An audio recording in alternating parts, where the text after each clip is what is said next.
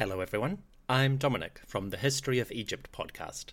And I'm Scott from the Ancient World podcast. Starting this very month, both of our podcasts are embarking on a brand new series of episodes covering some very ancient events. On the History of Egypt, we have just finished a monumental event, the discovery and excavation of King Tutankhamun's tomb, a legendary burial full of world-famous treasures and many stories behind the scenes.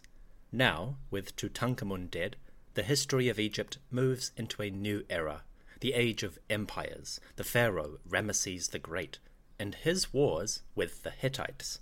Meanwhile, I'll be continuing my The Ancient World Carchemish series on the birth, life, and death of the Neo-Hittite kingdoms.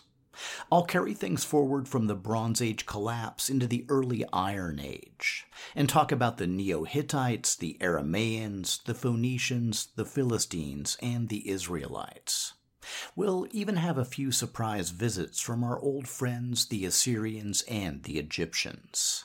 So be sure to subscribe to the Ancient World podcast to learn about the peoples of the Iron Age in the Near East.